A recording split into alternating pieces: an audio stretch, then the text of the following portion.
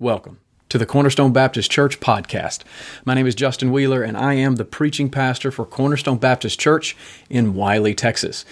It is February of 2020, and as I've been telling you over the last couple of weeks, this year on the podcast, we are doing something a little bit differently. We are receiving questions, and I and the other elders of Cornerstone will be answering the questions that we receive from you, either members of the church or some of you who are regular listeners that aren't members of the church. We've already received a handful of those questions, and we've already answered a handful of those questions. If you haven't had a chance to submit your question yet, we would encourage you to do so. Just go ahead. If you're a member of Cornerstone Baptist Church, you can find the email addresses you'll need to send those questions to in the bulletin. You could send them to either Scott or Cody. If you're wanting to submit a question and you're not a member of the church, you could do that through our social media outlets, either through Facebook, Twitter, or Instagram, or even just go to cornerstonewiley.org, and you can find an email address there to send your question in, and it'll find its way to me. Now, today, we have an interesting question, one that I have received many times over my years in ministry, and I generally just give a very simple answer to it. But today, I want to give a more thorough answer to it. The question is this: why does Cornerstone not do altar calls? Now, this question has come to me not just as I've been a pastor over the last decade at Cornerstone. During my time in ministry, I've never employed altar calls, and if I've ever been asked to preach in a church or even to preach, do a week of seminar or something of that nature, I've always let the pastor know that I'm not comfortable. I don't do altar calls, and so I've received this question over the years in many different ways. I actually received this question very recently. It was after a service here on a Sunday morning. I was greeted by a man who was leaving. He and his family, they were new visitors. They had never been before. They couldn't get across town to their services. It was around the holiday season. And so he and his wife and his children came to the church. They were excited about it. And after the service, I met him out in the hallway, and he said, thank you for the message. That was so helpful. It was encouraging. He commended me for preaching the gospel and making the gospel so clear. But then he kind of gave me a gentle rebuke for not doing an altar call.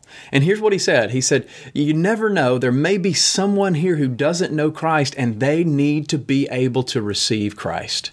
And so in his mind, the altar call was the way, it was the means, it was the time when individuals who don't know Jesus have the chance, the only chance they're going to have to respond to the message of the gospel and to receive Christ. And that's not an extreme case. I've received that comment more than one occasion, and that really kind of fuels a lot of the questions that I'm asked over the years about why does Cornerstone not do altar calls?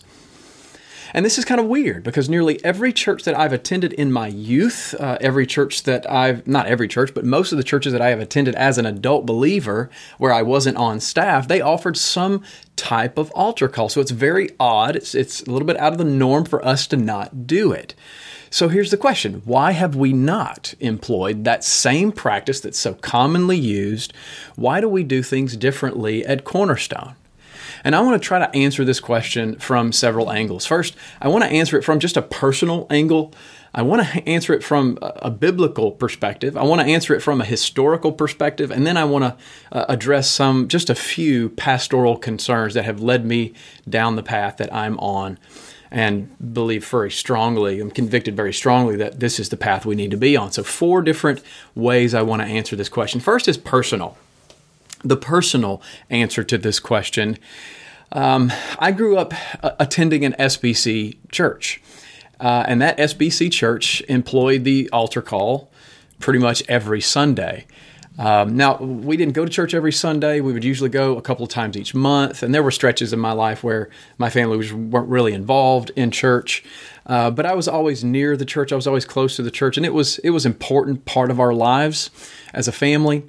I had a handful of friends that went to the same church with me. And some of these friends actually lived in the same neighborhood as me. We went to school together. We played sports together. So these were really good friends of mine, kids that I had grown up with. And so really for me, the highlight of Sunday was seeing my friends and, cutting up with them. For some reason, our parents let us all sit together at the front of the auditorium with no parents in sight. And I know why they did that. They just wanted to get rid of us for a little while. But here's what we were doing. We weren't paying attention. We weren't listening. We were passing notes. We were sharing candy. We were drawing pictures. We were whispering jokes to one another. We were basically just entertaining ourselves through the service, me and about 5 other kids my age. But at the end of our pastor's sermon each week, he would go through the altar call process. He would begin to talk about the holiness of God. He would point out our sin and our need of a Savior. He would almost always speak of hell and God's judgment. And then he would ask in some varied question if we wanted to be saved from the judgment of hell. Now, he was doing his best to try to articulate the gospel in the way that he had been taught, in the way that he knew it should be done. And usually it was at this point that I and all of my friends would sober up a little bit. We would get quiet. And we would just be respectful, whether we were really into that moment or not. We would be respectful of that moment because we sensed the gravitas of the moment. The pastor would tell us, the whole congregation, that if we hoped to avoid God's judgment, that we needed to confess our sin and we needed to turn from our sins. We needed to ask the Lord to forgive us and we needed to ask God to send Jesus into our hearts. We needed to ask for salvation, and to do that, we needed to repeat a prayer after Him. And once he had recited that prayer, he would ask every head to bow and every eye to close. And then the actual altar call would commence. He would call for people who had prayed with him to raise their hand. He would ask for them to slip out of the aisle and make their way down front. If no one moved, he would ask if anyone was under conviction, if anyone had sin in their life that they needed to confess. And once they had raised their hands, they were instructed to come forward to do business with God at the altar. Now, this would go on for minutes, sometimes 10 to 15 minutes. And the whole time this was happening, the pianist was playing Just As I Am very softly in the background. This was this ritualized process of how we came to the end of a service and we did business with God. Now, most weeks I would pray that prayer just to be safe. And on 2 occasions, I actually stepped out and went forward. I was 9 the first time, I was 13 the second time, and on both occasions, I had no true knowledge of the gospel. I had not been born again, but I had been told that since I had prayed, I had come under some sense of guilt or conviction. Since I had prayed, come forward, confessed to the church that I wanted to be saved. I wanted to be with Jesus. And then I was later baptized, that I was told that I was saved. And once I was saved, once I'm saved, I'm always saved. Now, I wasn't truly saved. My heart and life had not changed in biblical proportions. I had a false hope that I had done the right business with God, but I was still dead in my sins. And it wasn't until years later, while I was in college and I was sitting on my couch in my college apartment with my friend, when another one of my friends came into that apartment. He sat down beside me. He opened his Bible in the midst of a room that was very hostile to anything that had to do with spirituality, much less biblical Christianity. And that friend shared the gospel with me. And on that night, and in the midst of my sin, God changed me. God caused me to be born again. One moment I didn't care about God in any way. The next moment I didn't want anything but Christ. And I have been walking with God ever since. I didn't walk an aisle. I didn't pray a magic prayer. I didn't ask Jesus into my heart in that formulaic way that had been demonstrated to me all of my life. But all of a sudden, the gospel made sense. I knew and felt the reality of my sin. I knew and felt that I deserved God's judgment. I didn't understand how, but I knew and felt that Jesus was my only hope. And so I believed in Him, and I cried out for Him to save me, and I began the process of repenting of my sin and learning how to follow Him. So, as a new believer, a genuine believer now, the mystique about the altar call was completely ruined on me. In fact, my earlier experience had caused me, at this time now, to be very suspicious of the practice, because I had gone through it for in so many times, in so many ways, and seen so many of my friends do the same, and have seen absolutely no change in their lives. And yet here I was, and God did something in me that I could not explain, and it had nothing to do with the church. It had everything to do with the church in terms of the historical church, but it had nothing to do with that formulaic church practice that I was accustomed to. So even before I could give a solid argument against it, I began to distance myself from the practice. And I began to preach very shortly after I got saved. I refused to do it when I preached. So that's there's a personal reason that God worked in my heart despite that practice, and I had already begun to be skeptical of the practice and the false hope that it was offering to me and to so many other people. So there's a personal answer to one of the reasons why I'm against the altar call as a practice. But now that I was a new believer, I actually began to study the Scriptures. And as I studied the Scriptures, I became even more convinced that the altar call practice wasn't very helpful. First of all, I just discovered that there was no magic prayer in Scripture. There was no magic process required for salvation. I saw in the Gospels, in the book of Acts and the rest of the epistles, that the gospel was to be proclaimed. People were called to repentance and faith. And the measure of a person's salvation wasn't tied to a ritual at all. It wasn't tied to a prayer. It wasn't tied to a visit to the altar. It was tied to the work of the Holy Spirit in their hearts, which evidences itself in faith in Christ and repentance from dead works. And so I just believe this statement is true. As I've studied the Scriptures, I have come to see that the altar call is simply and completely absent from the pages of the New Testament. And what the pages of the New Testament show us and tell us should be done in the proclamation of the gospel and calls to faith and repentance, that's actually sufficient. It's actually sufficient. So as I began to study the Scriptures, I became convinced that the Bible didn't teach about that practice. And then I read some church history books, and I became even more convinced that the practice was problematic. Now, I'm not going to go into all the history of the altar call and the theology of conversionism and revivalism, but I will say that I discovered that the practice is a fairly recent development in church history. The practice actually began in America, and it emerged in the 1800s. And no one knows exactly who did it first, and no one knows who coined the phrases, but it became a common practice for churches to hold outdoor camp meetings. In fact, there were, back in that particular time, this was around the time of the Second Great Awakening. Back in that particular time, churches were known to not do communion with as much regularity as we might do it today. They would just basically have communion seasons. It was maybe 3 times a year. So there was a season of the church, of the life of the church, where they would have outdoor meetings. They called them camp meetings, and there would be basically an interdenominational presence there. There would be Presbyterians and Baptists, Campbellites, Church of Christ. There would be Methodists that would come, and all of those people would come, and the pastors or the preachers would share the pulpit, and they would preach the gospel to everyone. And as all these people began to come, I mean, they would stay in tents, or they would stay in, they might even stay in a wagon if they had all that, and they would come together. And at the end of this big camp meeting, these big camp seasons, they would all receive communion. And as a result of this, with a little bit of a lack of ecclesiological oversight, certain practices became common. One of the first practices we see that comes out of this time period is the use of something called the anxious bench. The anxious bench. And this was a bench or a pew or even just a chair at the front of the meeting space. It was near the podium. It was called the anxious bench because it was really close to the pastor or the preacher.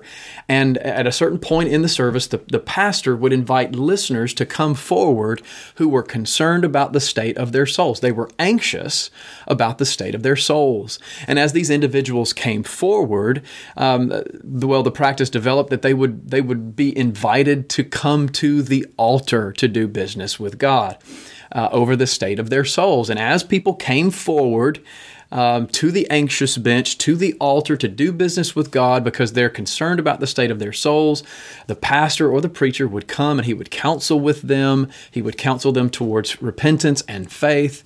And this became such a widespread practice. It was so successful in producing conversions, and I've got air quotes going here, quote unquote conversions, that it grew in popularity along with the practice of this particular thing was also a theological impulse, right? So this practice was taking place. It was largely successful, and it was fueled by a particular theology of salvation, which was boiled down to decisionism. If someone made a decision for Christ at the altar, then they were saved.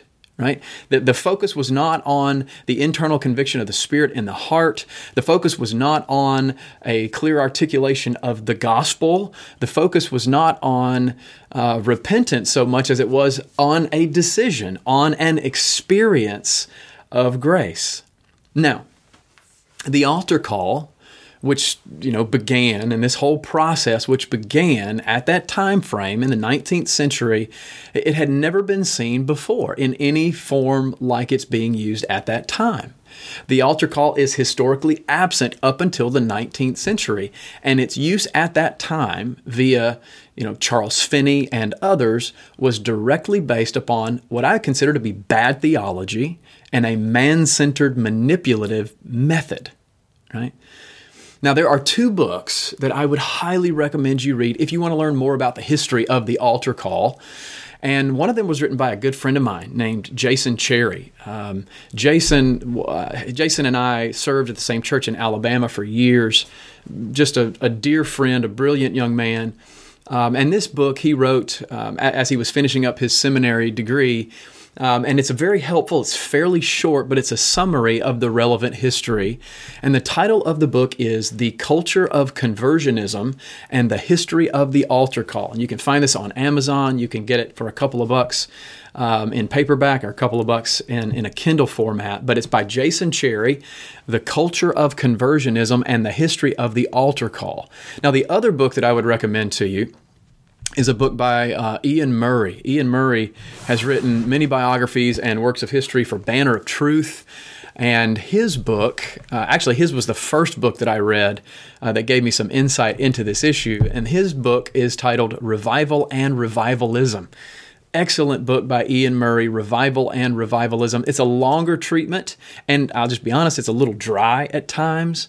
But if you're interested in this, it is well worth the effort so that you can learn more about the revival movement and how it shaped American evangelicalism and how it's still influencing the church today. So I've shared with you the angle of my own personal experience with this. I've shared with you a little bit about just what I did not see in Scripture. I've shared with you, some of my understanding of history and how this whole thing played out. But let me give you, just as a way to round this whole thing out, let me give you some pastoral concerns that I have about the altar call. I'm just going to list out a few of these. Number one, the altar call confuses the physical act of coming forward with the spiritual act or the spiritual calling upon unbelievers to come to Christ. The two things get misconstrued. Just because a person comes forward in a service and speaks to the pastor, prays a prayer, draws out a card, and then makes some commitment, doesn't necessarily mean that that person is truly born again, that they have truly been convicted in the heart by the Spirit of God, that they are truly coming to receive Christ and walking in repentance to Him. And so the practice itself confuses what it really truly means to come to Jesus. And so these two things often happen simultaneously. I'm not saying that individuals who walk the aisle never are genuinely saved, but a lot of times they aren't. And when you begin to confuse the two, you get that comment that was made to me by the individual a couple of weeks ago at the front door, where he simply said, "You didn't give people an opportunity to respond to the gospel." In his mind, the altar call is the gospel. That's how you seal the deal. And if you don't do that, then you are shorting people out of an opportunity to respond to Christ. And that's just not true. The physical act of coming forward must not be confused with this spiritual act of genuinely coming to receive Christ by faith. So that's the first reason. Pastorally, these two things become confused. And I've seen this over and over and over. Now, number two, my second pastoral concern, is that the altar call can easily deceive people about the reality of their spiritual state and any biblical basis for assurance. Now, the Bible never offers us assurance based on a formulaic process. In fact, Jesus is arguing against that over and over again when he confronts the Pharisees. The Old Testament prophets are arguing against that as they are confronting Israelites who sin all the time and who transgress the boundaries of God's law, but then they make sacrifices and they think they're okay. And God says, I don't want your sacrifices anymore. The Bible never offers us an assurance of salvation based on a formulaic process that is empty or void of a true heart conviction and faith. The Bible actually calls us to faith in Christ, to repent of our dead works, and to bear fruit in keeping with repentance. And too many people have false assurance based on their altar call experience and nothing else. Now, I did ministry in many different churches, a lot of churches in the South. One of them was in Alabama, and I would go to the homes of older individuals, men in their 70s plus, and I would talk to them about why they weren't in church. I would talk to them about the gospel, and I would have them tell me with striking regularity, I did my business with God a long time ago. And as I probed into that, I found out they walked an aisle one day when they were 9. And in their minds, they were safe. So the altar call can and does deceive people about the reality of their spiritual state. It gives them a false assurance.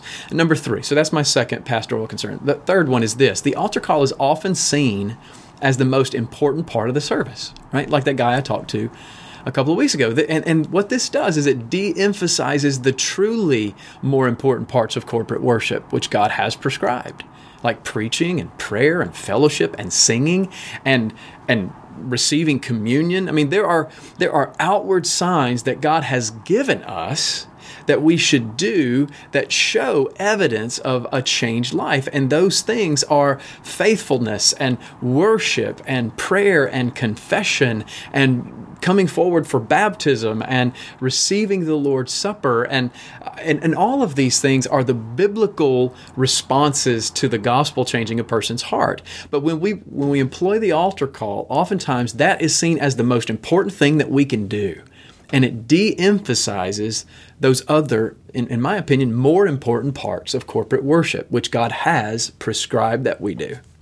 And fourth and lastly, and I know this has been a long podcast, so God is glorified to bless the things that He has prescribed, not the things we have invented. You cannot look throughout history and do an honest assessment of history, revival history especially, and come away with any other notion than the fact that this altar call process is an invention of man. It was even referred to as the new methods. And there were individuals like Charles Finney who said, I can guarantee results. I can guarantee conversions because I employ these new methods. God is most glorified when we are faithful in the things that He has commanded us to do, like preaching the gospel and calling people to repentance and faith, like praying for the salvation of individuals, by singing the gospel in such a way that others can hear. He's more glorified in that than in us being dogmatically attached to the things that we have invented. And so we should always be somewhat skeptical of adding to God's prescriptions for corporate worship. So those are 4 things that I would say, 4 angles and 4 pastoral concerns. I know that's a long answer to a short question, and there's so much more that can be said, but this is an important question. And I do want to close with my conviction that when we gather as a church and when I stand to preach the gospel, I have a responsibility as a preacher of the word to call for faith and repentance, to proclaim the truth of the gospel and to call for faith and repentance. And that, I believe, is the biblical pattern that we see in the New Testament. The gospel is preached, people are called to faith and repentance, and I want that to happen every time I preach, even when I declare the gospel outside of the pulpit. And no altar call needs to be employed in order for that to happen. Now, I hope this has been helpful to you. It's probably raised more questions, so feel free to follow up with more questions or more comments on our social media accounts or by email through our website. If you want to learn more about Cornerstone Baptist Church, you can find us online at cornerstonewiley.org. You can follow us on Twitter or Instagram at CBC Wiley.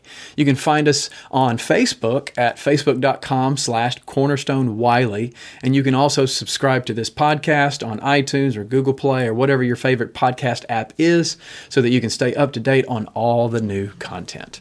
Thank you so much for listening.